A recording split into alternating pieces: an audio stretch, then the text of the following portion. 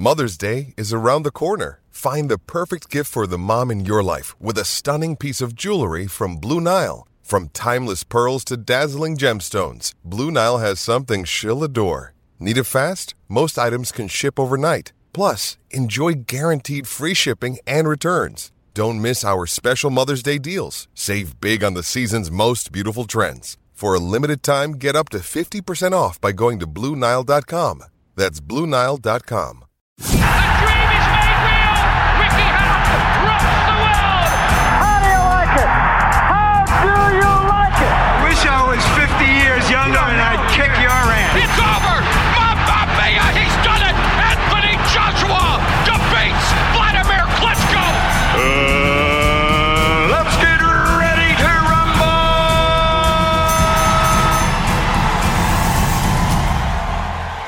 Welcome back to BTR Boxing Podcast Network. I'm your host, Sean, and I'm joined, as always, by Johnston for this episode of Shooting the Breeze.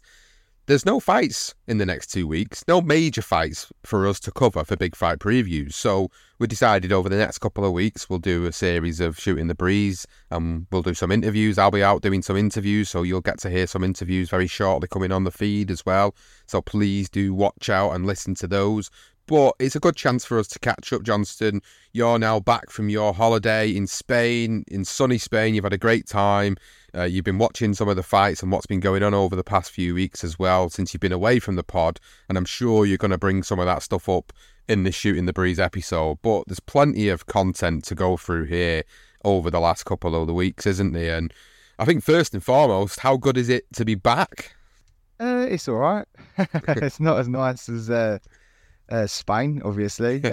Yeah, I mean, look, it's good to get back into a routine of things, back to the work and everything else, and obviously back to boxing. I mean, to be fair, there was a fight on out there, so I was able to watch that and keep up to date with what's going on in and around the boxing scene.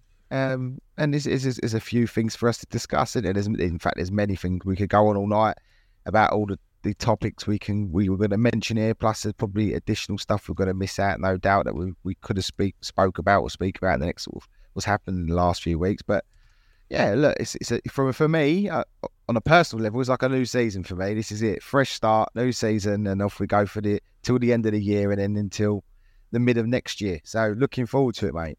Yeah, well, this is it. Boxing season is really just about to start once more. All the amateurs are starting to get their boxing cards through. The boxing season is starting. Big fights are going to be coming up over the next few weeks towards the end of September and obviously into October as well. So we've got plenty of big fight previews and reaction shows coming up. But this is a great chance to put these episodes out here and just have conversations about these things that are going on, because we don't generally focus too much on that when we are covering big fights, because we want to focus on the fights. So this is a perfect opportunity to now start speaking about all of the stuff that has been going on, and I suppose you can just start wherever you want to start today, Johnston, because there's just so many different things to discuss, and we will get through them all in this episode that we've listed down. But what was the one prominent thing going into this episode that you really was looking forward to speaking about?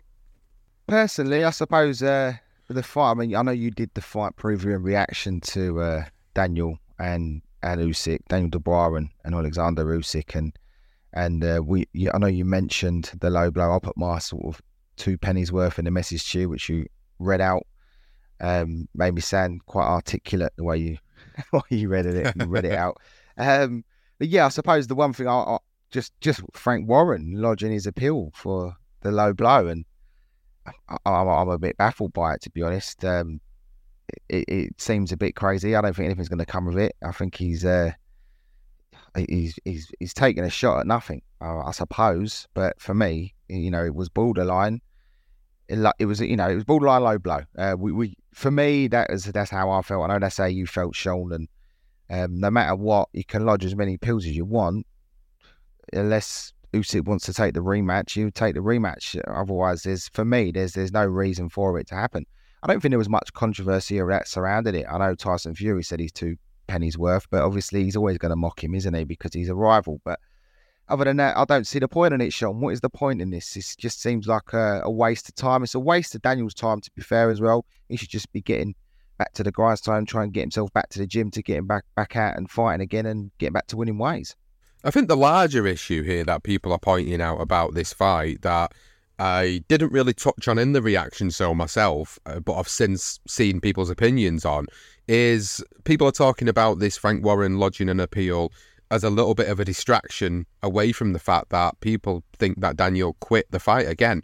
You're thinking he's going down that whole Joyce route. Now, we didn't agree with the Joe Joyce fight. We felt like he genuinely had an eye socket injury and he chose to do the right thing and save himself from more damage. But seemingly it looked like he was able to carry on in the Usyk fight, and you kind of got the impression that maybe just his heart and desire had gone. And you watched the post-fight press conferences and some of the interviews he's done in the aftermath of that fight, and you can hear him say it himself. He's totally demoralised after the fact he felt he'd won that fight after that shot in that round. And was it a case of he was just so demoralised he couldn't carry on the fight, or is it as what people are trying to suggest, which is that he hasn't got any heart, which I think is an unfair statement, because if you didn't have any heart, you wouldn't be in there in the first place.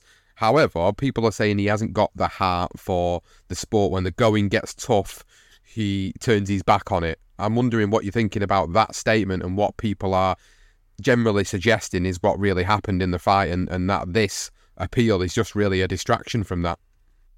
I think it's a great point. I think that is definitely something that it masks it, doesn't it? He lodges an appeal saying, Daniel's won, and forgetting about the fact that, he did get put over by a jab. Look, any man that steps in the ring, gets my respect. And for me, does he quit? Did he quit? I don't think he did. I think he's not a quitter. I don't think he's a quitter. People will throw that around. And it's easy for people to suggest this, especially when you're sitting behind a laptop and ranting away and being a right nuisance on social media.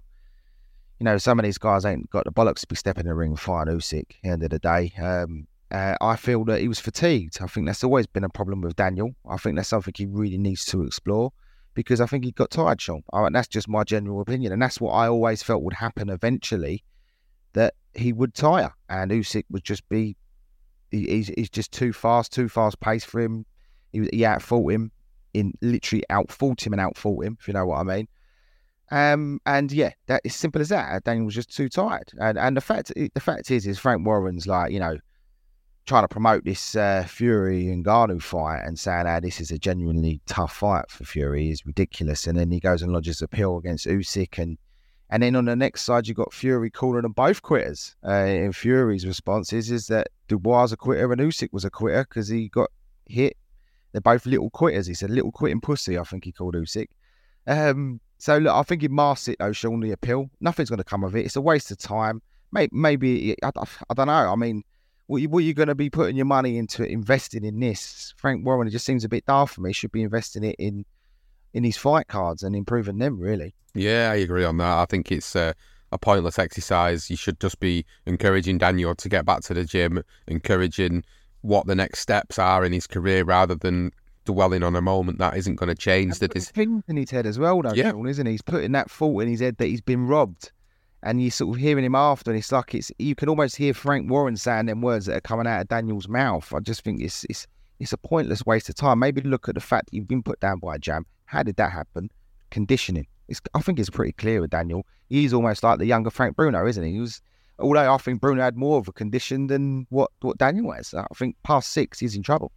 I think that's something that will start to become more evident in time as more fights happen for him again. If he gets propelled into a big fight again, if it was to happen for a third time, then it's going to be really hard to make a case for him, in terms of having that heart and desire and determination, because for you to be that way in a fight you're going to get labelled in a certain way, and I think that label's going to stick with him a little bit now, unless he can change that label by overcoming adversity. I think people felt like the Kevin Lorena fight was a little bit of a way of overcoming that adversity and showing that he had that heart to be able to overcome it after being dropped 3 times. But then, to seemingly be sort of put down by a jab and then just seemingly not carry on, and not sort of show the enthusiasm or the will or desire to carry on, it was just kind of like evident to everybody watching it. He just didn't really want to be there anymore. So that's an issue. Yeah, conditioning's an issue. It's unfair though, isn't it? Sure, it's so bad how people can just label someone a quitter like that and just throw him under the bus like that. I don't like it. Honestly, it grinds me a little bit because I just think people even sort of ex-pros say it, and it doesn't help the situation. It really doesn't. That's not going to help Daniel, is it? On the mentally when he steps in the ring, it's harsh. I think it's harsh. Just how easy we throw these kids. Are kids, man. Throw them under the bus. Look. All right, maybe there is a little bit of that in him. Maybe when he feels it, he gets hurt. But that's something that you can address. Honestly, I believe you can. I don't know, Sean. I think it's harsh. I really do. And I think it doesn't help when these ex-professional fighters and even current fighters like Tyson Fury come out and say what they say, because people jump on the bandwagon and just label him a quitter, and it's unfair to Daniel. So another fight that you missed on the Big Fight Preview show was, of course, Smith and Eubank. And I did the reaction show to that last week, and I ended up attending it, as everybody heard. And, there was more fights in the crowd, entertaining fights in the crowd, than there was actually going on in the ring at times. However, in the aftermath of it, we heard a lot of things coming out from Smith. I mentioned it in the show, 42-pound weight loss for the fight, back injury that hampered the fight, and then I watched another interview with his trainer, Joe McNally, after that episode went live, after I did the reaction show, and I watched this interview. I think it was booked with Boxing News, and he basically said the situation he was presented with was that, he was told they had to make a certain date. That was it. You had to make that date. If you didn't make that date, the fight wasn't going to happen. There was obviously a lot of money involved, estimates around £1 million, apparently. Could be totally wrong. That's just what I've read and just what I've seen on social. But a lot of money was involved in it, and hence why the decision to carry on, despite the issues with having to cut so much weight, was made. That decision was made because there was a lot of money on the table, and he decided to still get in the ring and do it. And it just prompted a lot of questions for me as to why he would have made that decision. And money clearly was a factor in it. And I just kind of still feel the same as I did last week when I did the show, Johnston, that I still think, how did he get himself so out of shape or so overweight in the first place? I mean, even if you do sustain a back injury, I've sustained injuries in my time, and you can easily put weight on if you do not do anything to sort that out. And that is basically having a really good diet. If you keep your diet on point, then you're not going to have a problem with your weight. Your weight's going to be fine. You're not going to have as much weight to chop off. 42 pounds is like 3 stones. That was a lot of weight for him to chop off in a short period of time. So for me, I still think it was quite unprofessional for that then to come out after the fight had happened and the excuses came out. And I also think then it just takes away, what people said was Eubank's best performance of his career. Well, he was fighting a weight-drained, pretty much dead at the weight guy, so of course he was going to look really good doing that against somebody who wasn't throwing anything back. So I still, again, say, as I did last week, it's not his best performance. It looked good. It looked like Eubank was on point. He was firing on all cylinders. But then when all this comes out afterwards, it makes you think, well, if that would have been the Smith of the first fight, who was really up for it, mentally prepared, injury-free, no issues with weight, would it have been the same fight? Because we thought Smith would take this fight, didn't we? Yeah, we did. I generally thought that Smith would actually stop Eubank, because I felt that Eubank Jr. was on the slide a little bit. He just didn't look right in that first fight, but you were right. He done the business. He was.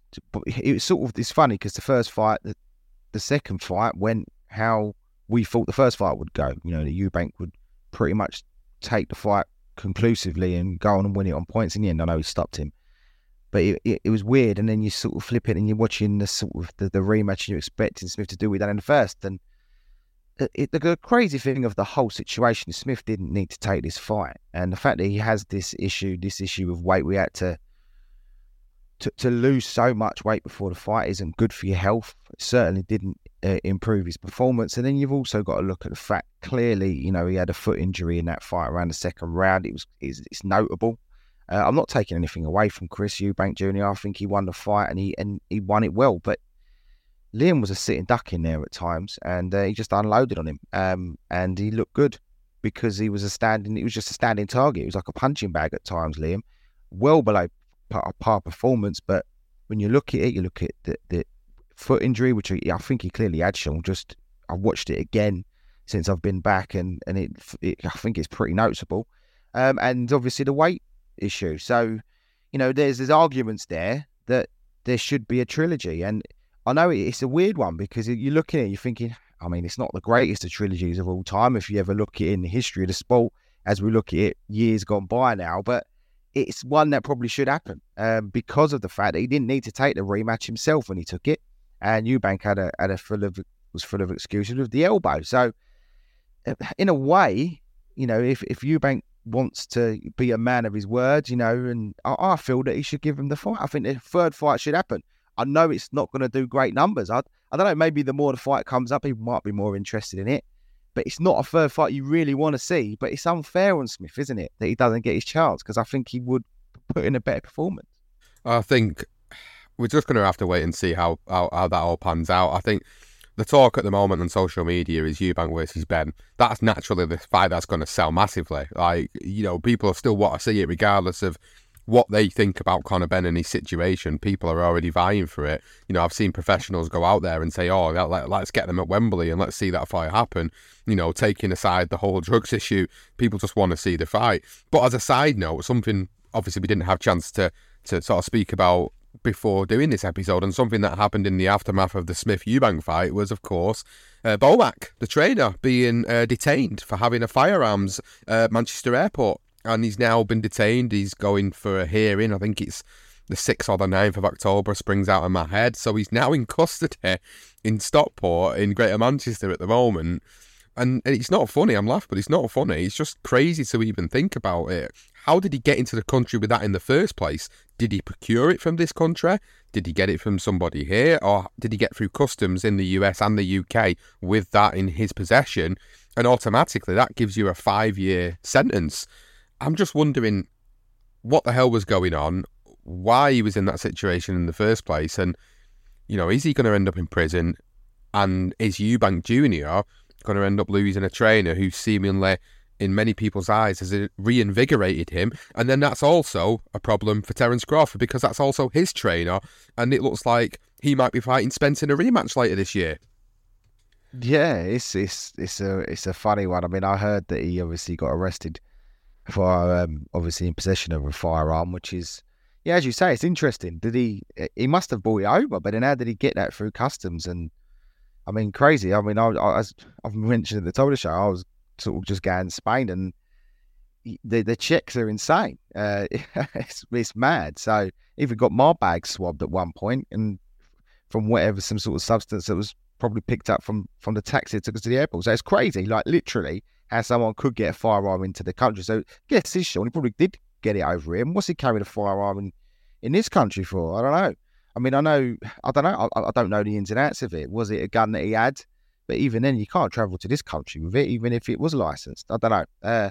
Strange one. And will he go down? I mean, I believe he would just be deported back home, surely, and then probably be given a certain length of time where he won't be able to travel back to this country, and he won't be in the corner of Chris Eubank Jr. or any other British fighter on these shores, or even if whether it be Terence Crawford that come over here, for instance, and fought, he wouldn't be allowed in his corner. I reckon that would be what happened. He'll be sent home and then he won't be allowed back in Great Britain for the next 2 years or something because of this situation. But yeah, fascinating. And the fact is, you just mentioned it there, Sean. Spence Jr.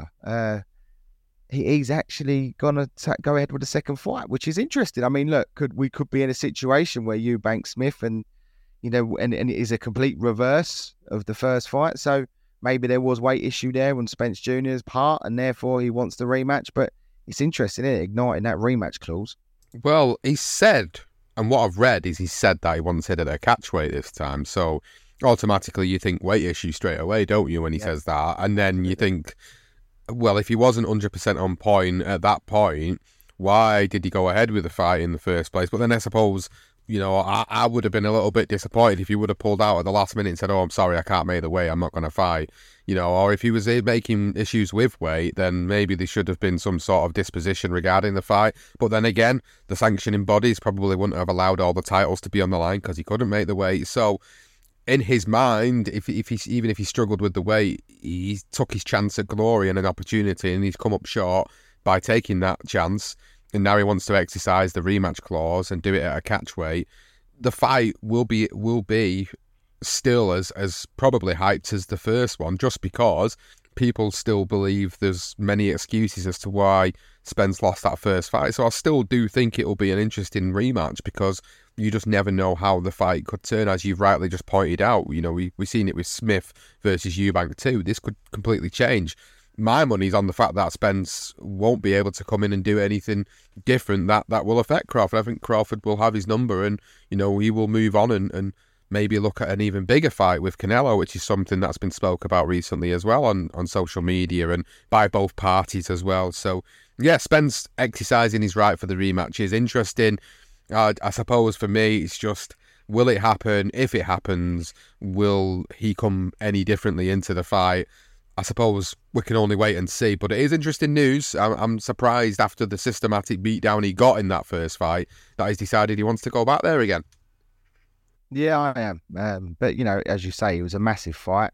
We still have him as he's sort of in the top 10 pound for pound fighters at the moment, current pound for pound top 10. He still sits in there, doesn't he? So just because of the defeat to Crawford, who's top of his game at the minute, you got to give him his accolades for it. And the fact he wants to go a weight higher, whether that will be in the clause. I mean, it's interesting to see what that clause is. And he ignites his rematch clause, but is it not going to be the same weight? Is there, maybe it was something in there that just says he can put forward any other weight?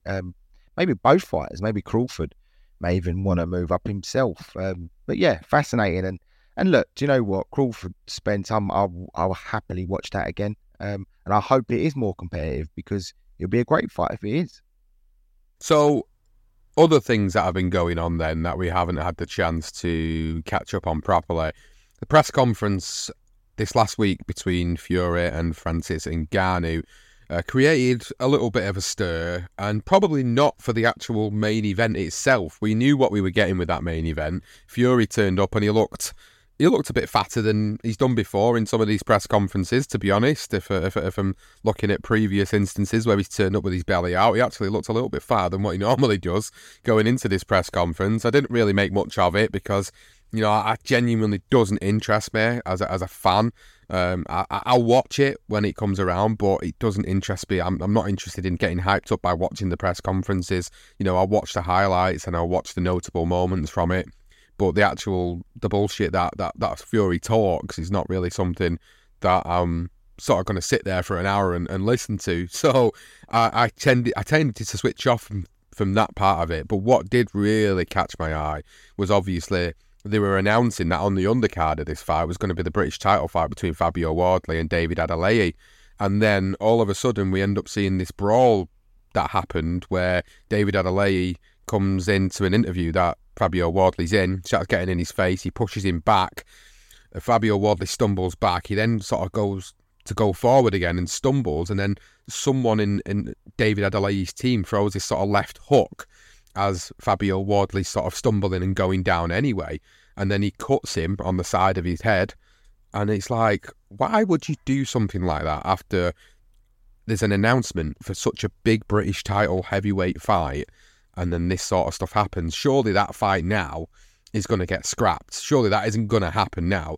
I mean, people will want to see it even more now because of that, but surely that can't happen now, given what happened there. Yeah, with a cut. I mean, yeah, he's cut now. Whether they tried to build up their fight a little bit and it's gone wrong. And I don't know, it's a weird one. Or was it just literally emotions running high and someone said something, someone's annoyed someone, and that's how it's turned out. But yeah, I mean, it's he's not got a fight with the cut. I mean, that'd be stupid of him to do it. It's a big fight for him. So yeah, they've shot themselves in the foot. Tried to build up their own fight, and it's turned into a bit of a disaster. Well, it wasn't Fabio's. It wasn't Fabio's fault, though. It wasn't Fabio's fault. That's the thing. Like, Fabio was in the middle of an interview. He was in the middle of an interview, and it was David Adeleye that was coming over, chatting shit to him. I know they'd been back and forth, but he was the one coming over chatting shit. He was the one that physically pushed him, and then it was one of his members of his entourage that threw that hook in that's caused him to end up with a cut. on his head. So now that fight isn't going to happen on that card. And yeah, okay, it'll build a bit of hype up, but surely you would have wanted to be on that card because it's a big money card in Saudi, isn't it? Yeah, they're going to get eyes on him. And yeah, so it's just silly, isn't it? I mean, it's stupid. I mean, we've done our boxing brawls, haven't we? This is one to add to the list now, but it hasn't. Yeah, I don't know. It's going to add some spice to it. More people are going to want to see it, but yet you've lost a great slot on a card that I won't. I mean, you just said it yourself. I won't be watching the fight. I'll check the result probably the next day just to find out that Tyson's just got rid of this fella. I mean, if it had been Tyson Fury with one hand behind his back, I'd probably pay more of an interest, to be honest. I think it'd be a bit more of a fairer fight. I just think it's just ridiculous. I'm not on this bridge, this crossover thing. But yeah, I mean, look, going back to the Wardley incident, I mean, it's unfortunate for him. As you say, he didn't do anything wrong. And now the fight's going to get postponed and we put on some other card. Maybe, though, top of the bill, some at the O2, maybe they can get a few more numbers over here and push that fight out and push the brawl, call it something like, I don't know, the brawl in somewhere. But yeah, look, it's just stupid, Sean, isn't it? I mean, I don't know whether someone, whether the old commissioners or boxing commissioner are going to come in and probably might even throw out some suspensions or at least some fines. I think they'll dish out a few fines and get some money for that. Yeah, I know. It's a shame because I was looking forward to seeing it, to be honest. Yeah. I would have tuned into the card more for that, if anything. And will it have been the first time a British title fight has been held on a show on a foreign land and a foreign soil? Because that would have been the other thing as well. So they've kind of really messed it up by doing that. So I think if anything, they're both just going to lose out on a probably a better payday. Because even if it filled the O2, I don't see they'd get as much money at the O2 as they would fighting on that undercard. I would have thought they'd got more because the Saudis are paying for this. It's an extravaganza. It's a crossover event. UFC former heavyweight champion, seemingly one of the best in the heavyweight division to do it, and then you've got Tyson Fury in the boxing side of the world and one of the best to ever do it in boxing. So it's like, there's a lot of selling going on with the fight, but it just doesn't whet anybody's appetite, and nobody really is that arsed about it. And I'm not even going to spend any more time talking about it because I'm genuinely not that bothered about the fight. I think it's just one of them crossover things that really doesn't interest me in the slightest. So I'll move on to other things then. I know there was a lot of conversations going on regarding drugs testing again. More fighters have tested positive for adverse findings, and you sent me some really good information, Johnston, regarding UCAD and about testing. So I wanted you to go through that again and just sort of go through it with the listeners on the pod and let them know like what you was referring to when you messaged me about it, because I think it's really interesting information. Yeah, it was really interesting information with UCAD in particular, and obviously Conor Benn's situation, and he wasn't cleared, and then the Boxing Board of Control decided to appeal the decision, although UCAD, it's not quite clear whether they cleared him or not. They just sort of said he's okay to fight. He wasn't cleared. Yes, right. He wasn't cleared, but he's okay to fight. And the Boxing Board of Control have now decided to appeal that decision. And obviously, there's a lot of talk about this, and it was on TalkSport where one of the UCAD representative went on the show, and he made some great points, and some points that was more that I didn't know, and I sort of sent it to you, Sean, because I was listening to it. It was just sort of pricked my ears up. I couldn't believe it. So UCAD actually have to police 40 different sports with just 9 million quid. So that's 40 different sports. Now, this isn't sort of, this isn't, the money is not split across all 40 of those sports. So you don't have whatever it is. I think it's like 20. I think we worked it out to be like 20,000 active fighters. Sorry. So it was, like, I can't remember the amounts it was, but it's not evenly distributed basically. So you've got 40 different sports, 9 million quid. So I think it was 225 tests that are completed by UCAD a year. And that money, if it was distributed evenly across all sports, that would be 20, and there's 20,000 active pro boxers in the UK at the minute. So put it this way, so 225 tests completed a year, you've got 20,000 active boxers. And how on earth are they supposed to police this, Sean? I think that's the point we were getting at. 20,000 active pro boxers, 225 tests completed a year, yet Conor Benn still gets picked up on something. So most of those tests are for the big fights. They're very rarely for the low key, the small hall fights. I mean, for me, I think all it points to the fact is UKAD just haven't really got a chance in hell of keeping boxing clean. And even the guy mentioned on there as well that boxing is pretty much like the Wild West. That was his exact words. So, I don't know, Sean. I think it was a point that needed to be brought up. I didn't realise it was 40 different sports that they had to monitor. I thought it was not just boxing, but 40 separate sports is insane for only 9 million quid, isn't it?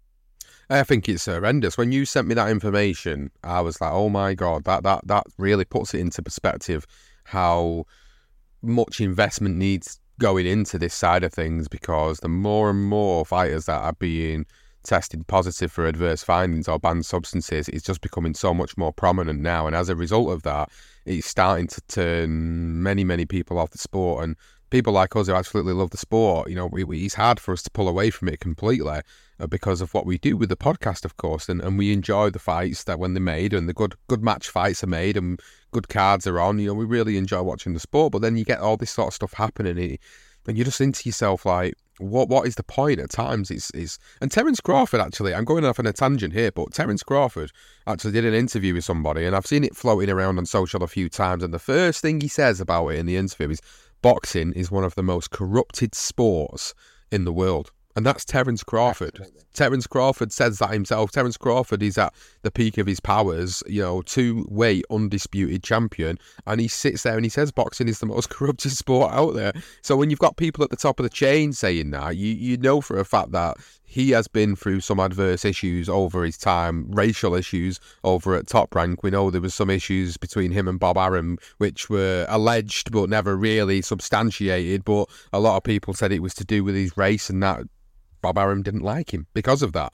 Again, allegations that were made a while ago, but when you get someone like that at the top of the sport speaking out about it, that's sometimes when you've really got to stand up and listen and go, do you know what? If a guy like this who's making money at the top of the sport like this is saying this, then to me it just indicates that he's dealt with it at some point down the line. He's dealt with it, and he knows people that have dealt with it. He's got other fighting friends that have dealt with this situation.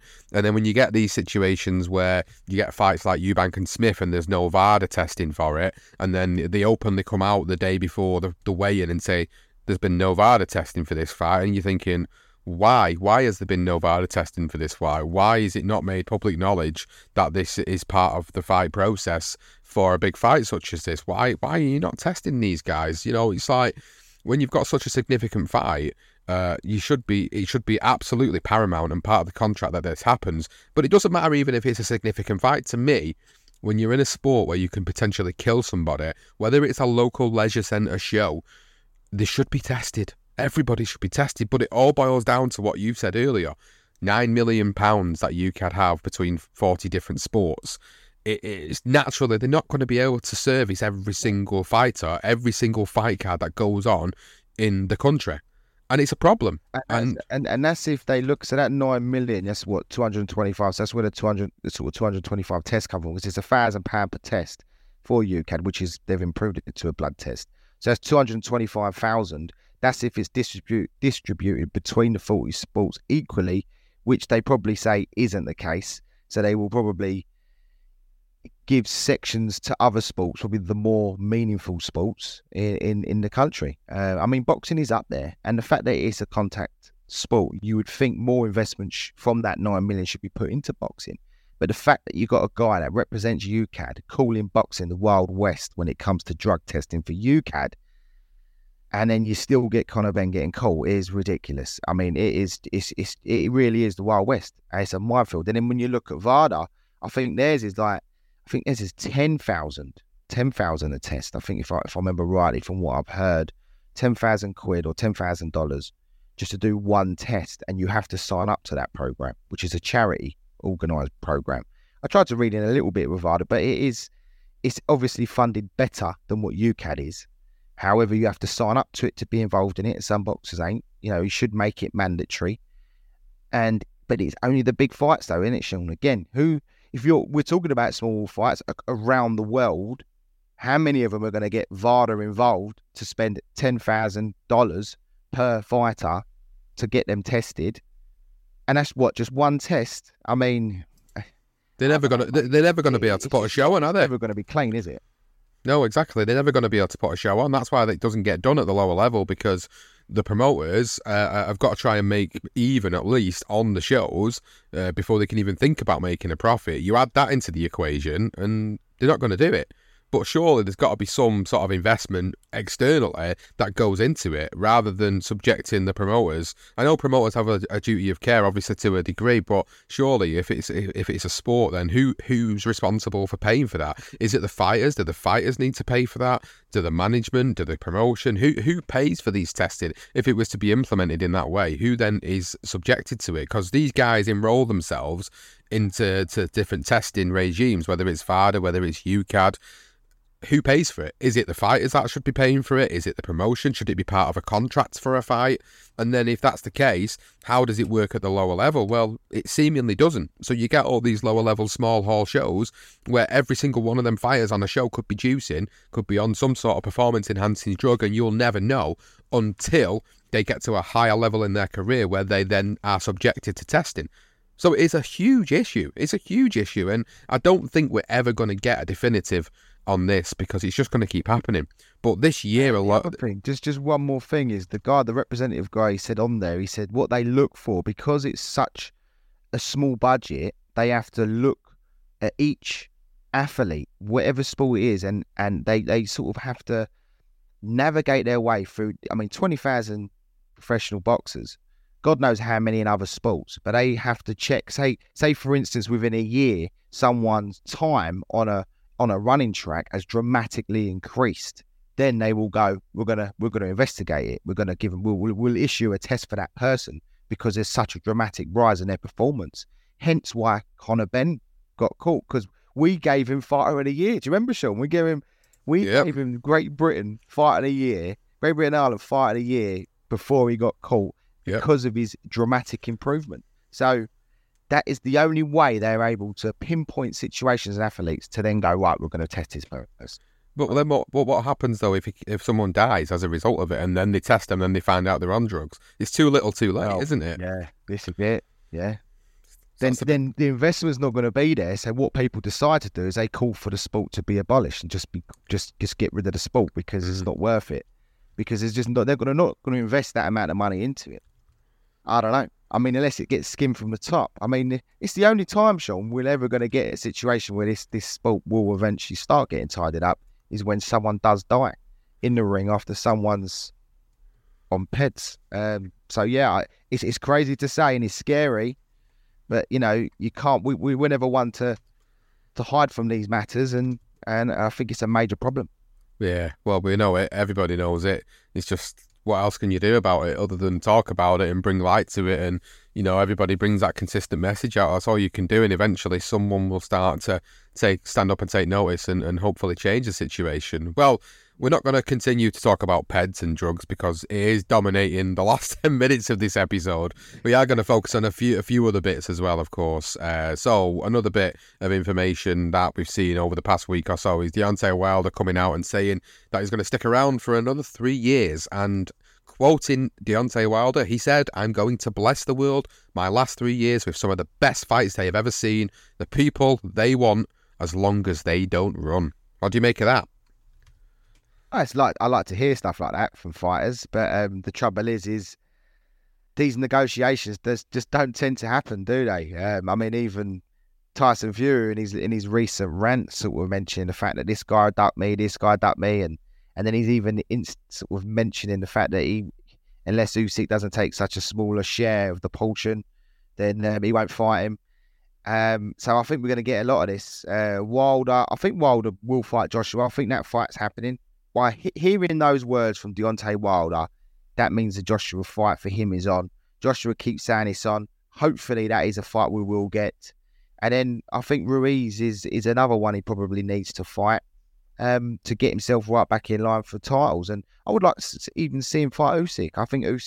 I believe Usyk Wilder could happen before Usyk Fury. I think I mean, that's saying if Wilder does a job on Joshua, we still don't know if that fight's actually going to happen or not. But it's great words. I like that. I like hearing things like that. And hopefully he's around for the next 3 years. That'll be another 3 fights, really. One fight a year. So, Joshua, and then who next?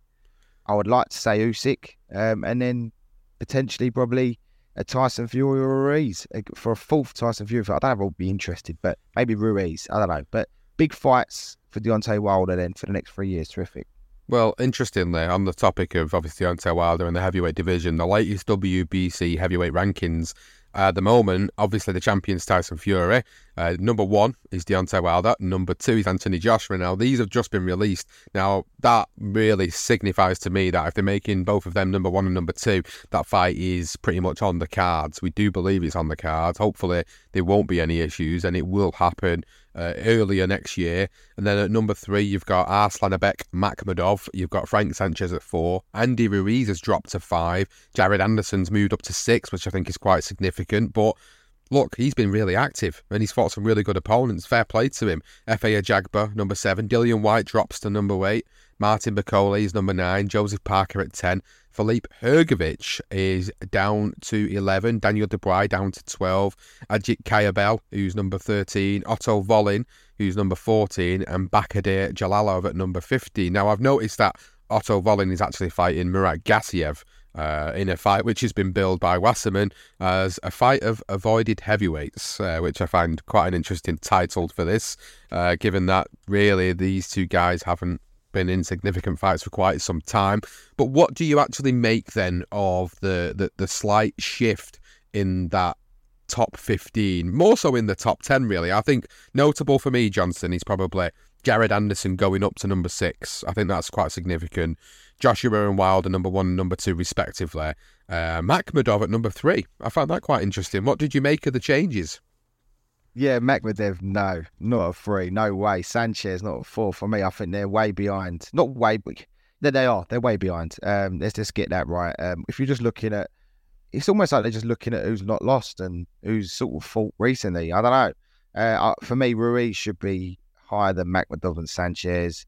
I think White should be higher. End of the day, yes, there's a drug issue, but he's not been suspended or anything yet, so he does deserve to be higher. They don't just drop him because of this. I think Bakole, I put Bakole above Makhmudov for me, maybe up there with Sanchez. Hrgovic needs to be higher. Dubois, maybe about right. Otto Volin, yeah, probably about right. Maybe squeeze in the top 10, just outside of it.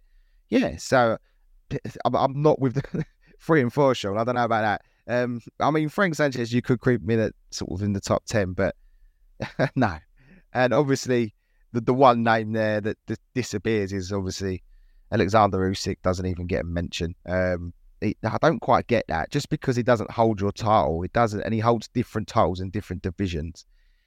I find it crazy. They just don't rank these fighters. Nope. If anything, Usyk should be at number 1, shouldn't he? Well, where's Joyce and Zhang? Do you know what I mean? Joyce and Zhang.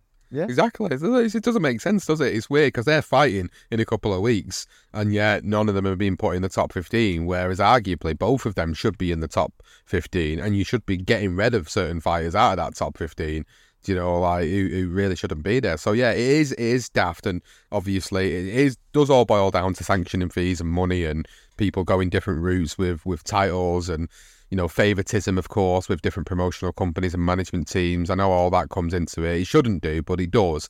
And that top 15 doesn't really reflect how we feel about the heavyweight division. I mean, we did our list a couple of weeks ago, didn't we, when we talked about like a top 10 in the heavyweight division. And some of these guys didn't really feature in it whatsoever. They weren't even getting a sniff of the top 10. So to see these listings and these rankings is a bit like, ugh, this is just shows how out of touch they can be at times, the WBC, with this sort of stuff. So, that's not for me personally. Wilder and Joshua, number 1, number 2, yeah, absolutely.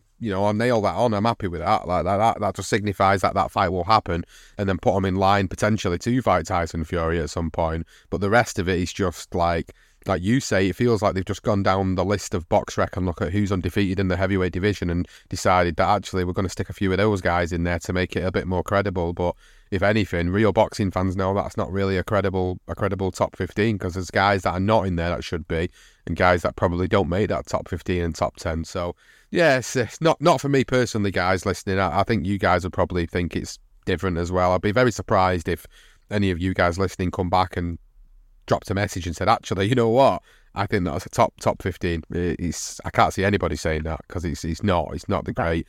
It's a bit mismatched. To be fair, you can imagine with this list, you can see Tyson Fury Makhmudov after this fight with Ngannou. Yeah. I hope not. So, moving on then to other news. Teofimo Lopez has been made the WBO Super Champion at 140, so could potentially move up to 147 to fight someone like a Terence Crawford. So, interesting that they've done that for him, to be honest with you, and it just gives him the opportunity to fight at that division at 147 against the WBO champion, who is obviously Terence Crawford at this moment in time.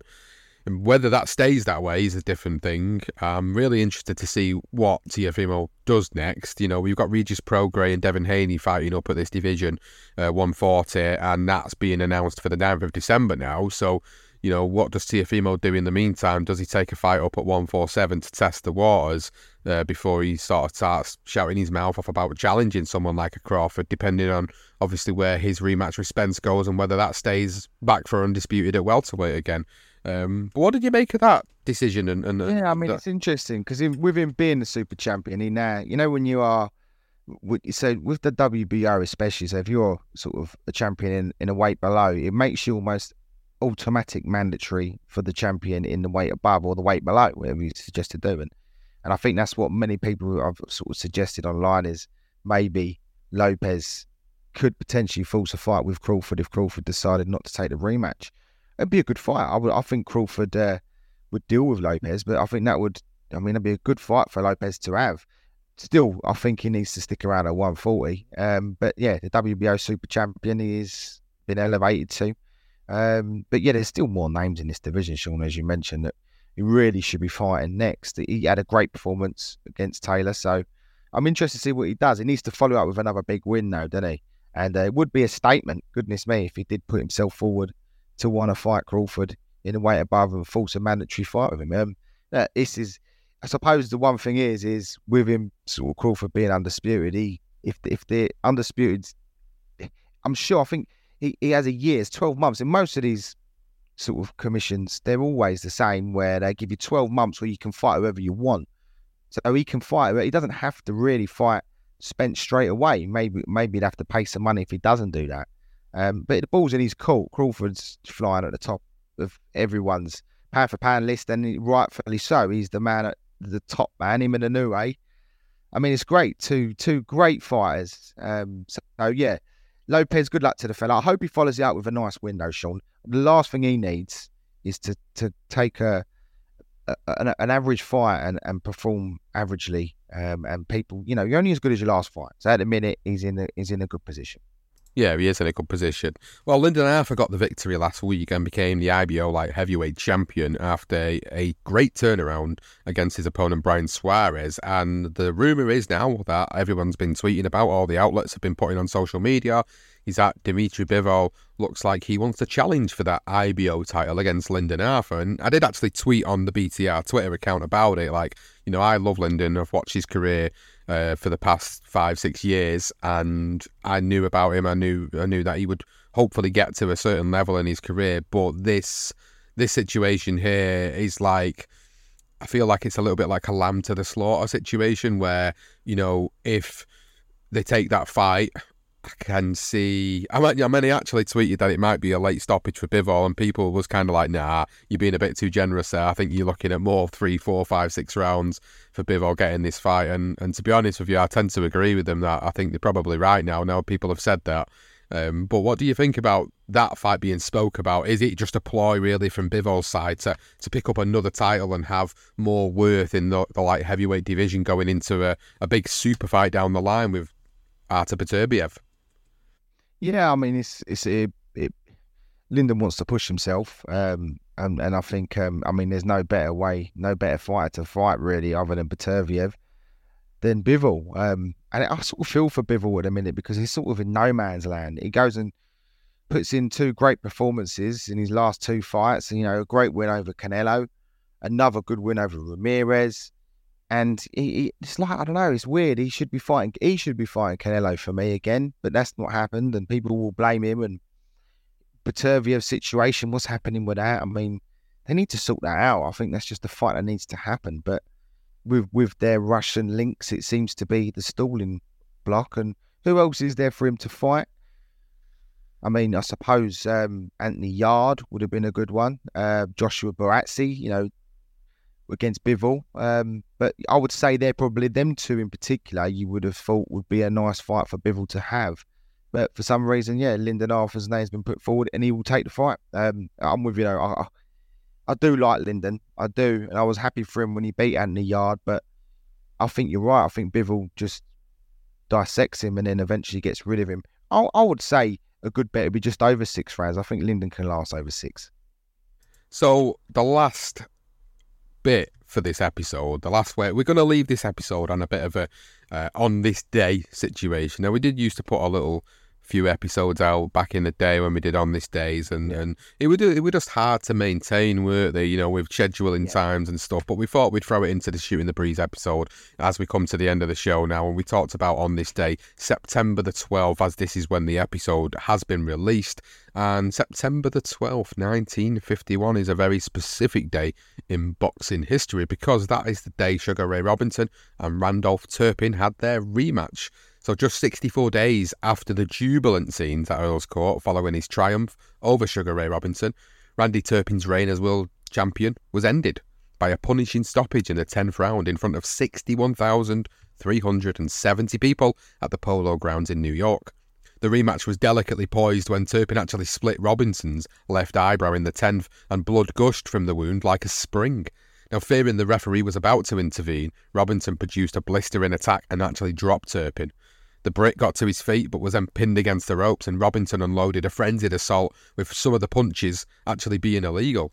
He swarmed Turpin until a right flush on the chin prompted the referee, Ruby Goldstein, to stop it with 8 seconds left of the 10th round.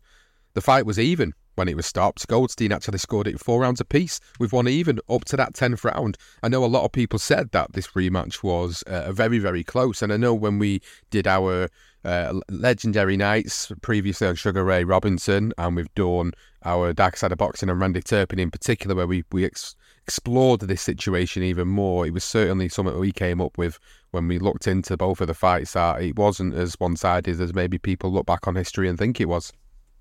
No, it weren't. And the one thing I do remember, he had that sort of Ruby Goldstein going over to him in the corner, Sugar Ray Robinson, with a cut, and he sort of said to him, "Look, you've got a round to do it. And if you don't, I'm going to stop the fight with that cut." And he was like, "All right." And he went out there and he just turned it on and flipped the fight and got rid of Turpin. And tremendous fighter, Sugar Ray Robinson. And Turpin, to his credit, we've done a great Dark Side of Boxing episode on Turpin. Tragic ending for him, but he was a tremendous middleweight. He really was. And only 64 days after winning it, he's fighting Earl's Court and then losing it at the Polo Grounds against Robinson. Well, that is probably one of the biggest upsets in boxing history, isn't it? The first one, with Turpin beating Robinson. But yeah, he almost done Robinson twice. You got to feel for Turpin, really. And it's unfortunate. Goldstein did give him the option. Robinson goes out and does the business. But yeah, a great 12th of September 1951. What a good one to discuss for our on this day. So yeah, look, we'll drop these every now and then, Sean. If we have a good one, there's not always time for us to do it. It's just, it's a Shooting the Breeze episode. So if we, next one we do, if we have another good on this day, we'll drop it in as well. But yeah, if you haven't seen it or you haven't listened maybe to our Dark Side of Boxing episode on Turpin, go back and listen to that, and also Ray Robinson's career profile as well, where we do mention it.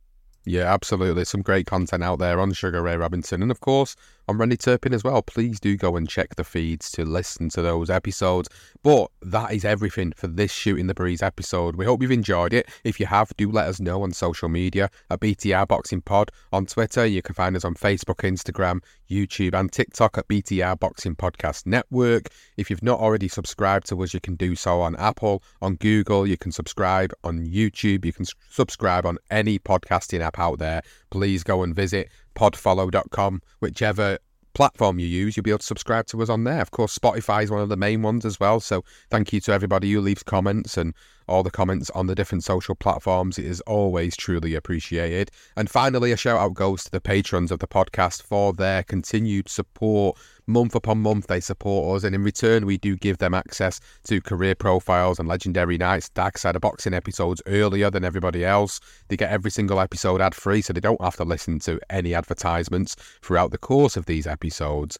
And of course we do Patreon only episodes and Boxing Through the Decades as a series on there. So if you haven't already looked at patreon.com, please go and check it out, and if you can subscribe to us that way, please do it. It'd be really supportive of you to do so. But if you can't, make sure you're retweeting, you're resharing, you're liking, you're doing everything you possibly can on social to support us in that way. But that is it for this episode. Thank you for listening to this episode of Shooting the Breeze. The dream is made real. Ricky Hatton rocks the world. How do you like it? How do you like it? I wish I was 50 years younger and I'd kick your ass. It's over. Mamma Mia, he's done it. Anthony Joshua defeats Vladimir Klitschko. Let's get ready to rumble!